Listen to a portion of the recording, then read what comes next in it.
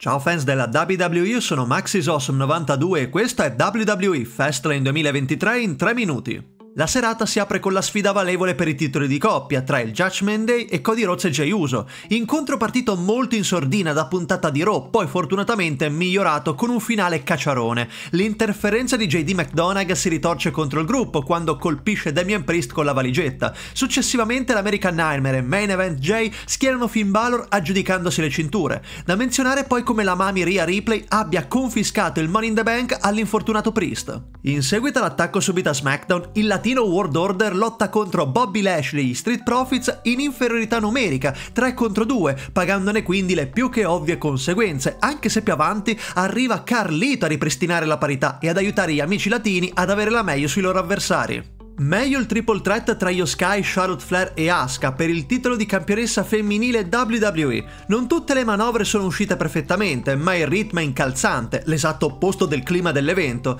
Non tarda ad arrivare Bayley che inizialmente sembrava di nuovo mettere alle strette la sua compagna, ma poi le permette di vincere distraendo l'arbitro, perdendosi la figure eight della regina ai danni dell'imperatrice. Ne segue il sempre bellissimo moonsault della Genius of the Sky per il mantenimento della cintura WWE. Non so davvero cosa dirvi per descrivere la sfida tra John Cena e LA Knight da una parte e la Bloodline dall'altra. L'ho trovato noiosissimo, è durato meno di 20 minuti ma è come se avesse superato un'intera mezz'ora. Non è successo nulla, è stata una lunga attesa prima di vedere il Cavaliere di Los Angeles schienare Jimmy.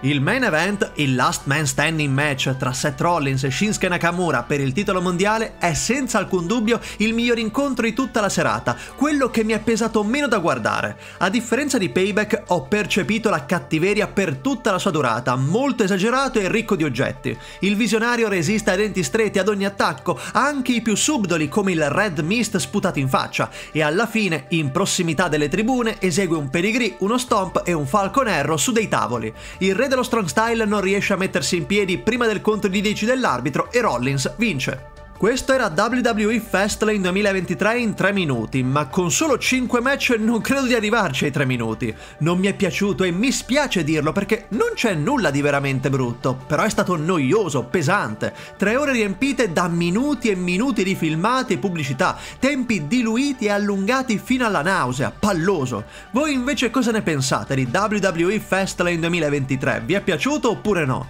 Fatemelo sapere con un commento qua sotto. Detto questo, vi saluto e vi do appuntamento ad una mia prossima recensione.